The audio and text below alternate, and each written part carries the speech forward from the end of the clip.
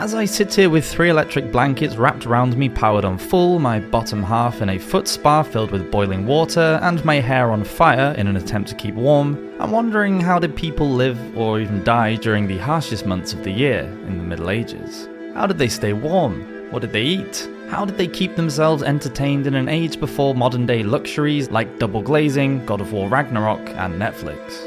The onset of the Little Ice Age between 1300 until about 1870 meant that the long dark winters of the late Middle Ages were colder and more dangerous. With starvation and death from illness always threatening to strike, winter was a frightening time. Welcome to Medieval Madness.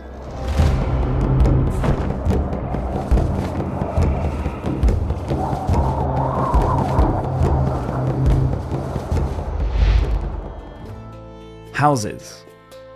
Most peasant houses were badly insulated and would be full of cold drafts. Made from wood, wattle and daub, European houses were often built on top of earth mounds which helped to keep them warm. A fire which provided heat as well as a place for cooking was often central to the home, with ventilation holes in the roof rather than a central chimney which would lose too much heat and leave the house open to the elements. Of course, this meant that the peasants would reek of smoke as soot would quickly accumulate, especially during the winter months. Sometimes there would be a second floor which would be reached by a ladder and would be used for storage.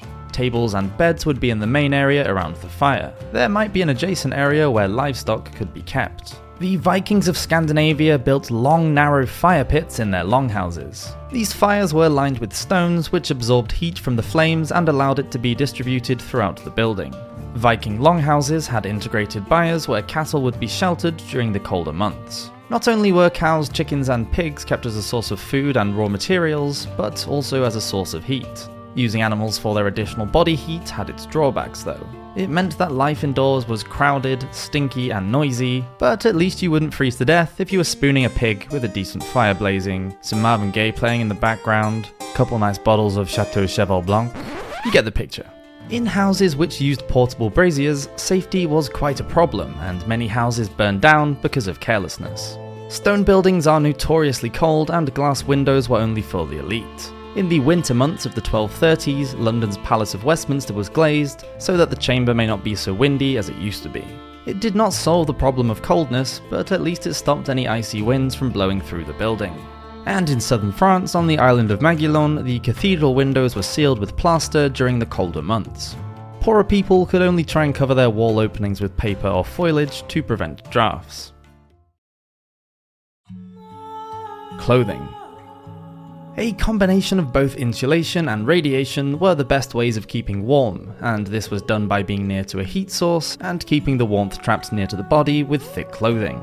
Layering was the easiest way of achieving this. Linen undergarments would be worn beneath woolen outer clothing. Wool was hot, heavy and very itchy, so the linen would act as a barrier between the wool and the skin. It was also so much easier to wash and dry linen clothes. Outdoor clothing such as boots, woolen gloves, scarves and cloaks would be worn indoors in the coldest months. Between the smoke, sweat and animals, indoor winter living for the medievals must have been a particularly pungent time. When out of doors for the more affluent, a metal hand warmer could be obtained. Priests might use these as their hands would become numb during long sermons in a freezing cold church.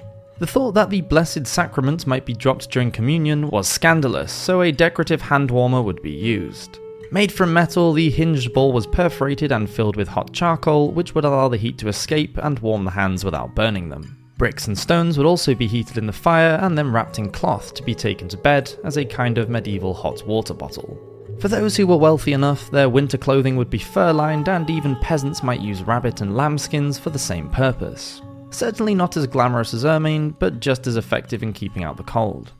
Of course, permission from the Lord would be needed to catch any game. The sumptuary laws of 1363 made it illegal for anyone other than the wives and daughters of land-owning peasants and craftspeople to wear fox, lamb, rabbit, or cat fur. Weather. It wasn't just those in the north that suffered from the cold. In some instances, the weather on mainland Europe could be particularly brutal. During the winter of 1363 to 64, most major rivers and lakes froze over between December and March. At Mainz in Germany, the Rhine was frozen for 70 days. This allowed the town of Cologne, which was further downstream, to hold a market on the icy river. The town of Fosses in Belgium was covered in snow for over 3 months, and even in southern Europe, the Venetian Lagoon, the Atlantic Ocean near to Bordeaux in France, and the estuary of the Rhone were frozen. During February of 1352, the Florentine area of Italy was covered in a snow blanket for over a month. And in 1359, quote, "The snow rose across central Italy to an extraordinary height, so to lighten up the roofs, the snow was thrown into the streets, and some of the towns were blocked with inhabitants trapped for several days in their homes." Bologna saw drifts of up to 18 feet, and in Modena they were even higher. The winter of 1389 saw dramatic, impressive snowfalls in the Lozère region of southern France. A chronicle from the city of Montpellier recorded, quote, "These snowfalls were so great that they destroyed many farmsteads, and many died because their houses fell down on them. Other people died of cold, others of hunger, because people had run out of provisions." This sort of weather was normal in Scandinavian countries and would not have hampered travel and communication as it did further south. The Vikings used various types of skis for hunting and transport. In other parts of Europe, peasants were more likely to have boots and sleighs pulled by horse, which meant that long-distance travel was not an option in bad weather.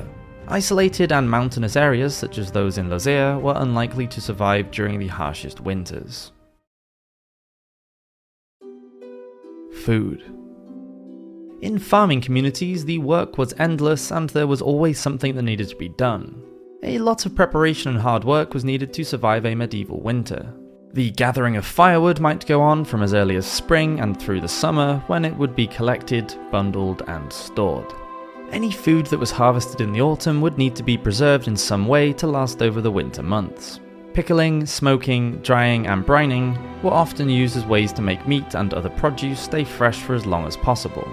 Grains, cereals, and pulses would be dried out and stored in either ceramic or clay pots so that they could be put into potted stews and soups later. Ground up grain could also be added to breads and biscuits. Fresh fruit and berries would be particularly hard to find over the winter months, so they had to be preserved by air drying or pickling in the summer. Goats, cows, and chickens would provide fresh milk and eggs, dairy products being an essential part of the diet. Milk could be made into butter, cheese, or yogurt.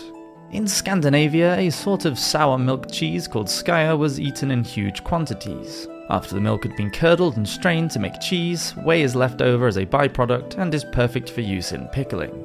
A large keg or cask might hold up to 30 litres or 53 pints of whey and could easily hold a side of beef. Salted, smoked and dried lamb, beef, ham and fish could be kept for an extremely long time. Most people would live near to a source of fresh water, whether that would be a well, stream or river, so its collection shouldn't have been a problem. In the case of extreme weather, when people found themselves trapped inside, then the snow itself could be melted and used. The Great Famine. Of course, no one can gather in the crops if there is nothing to harvest. Famines in Europe were thought to have occurred about once every 20 years. The worst of these was the Great Famine of 1315 to 1317. Very heavy rain hit in the spring of 1315, causing the crops to fail, which was only the beginning of the misery to come.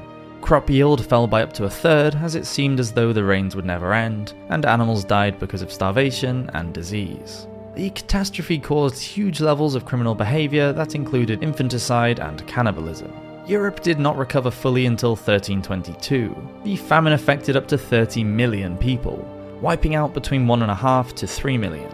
Although the Black Death in the middle of the 14th century was going to be more deadly, the Great Famine was the late Middle Ages' worst natural disaster.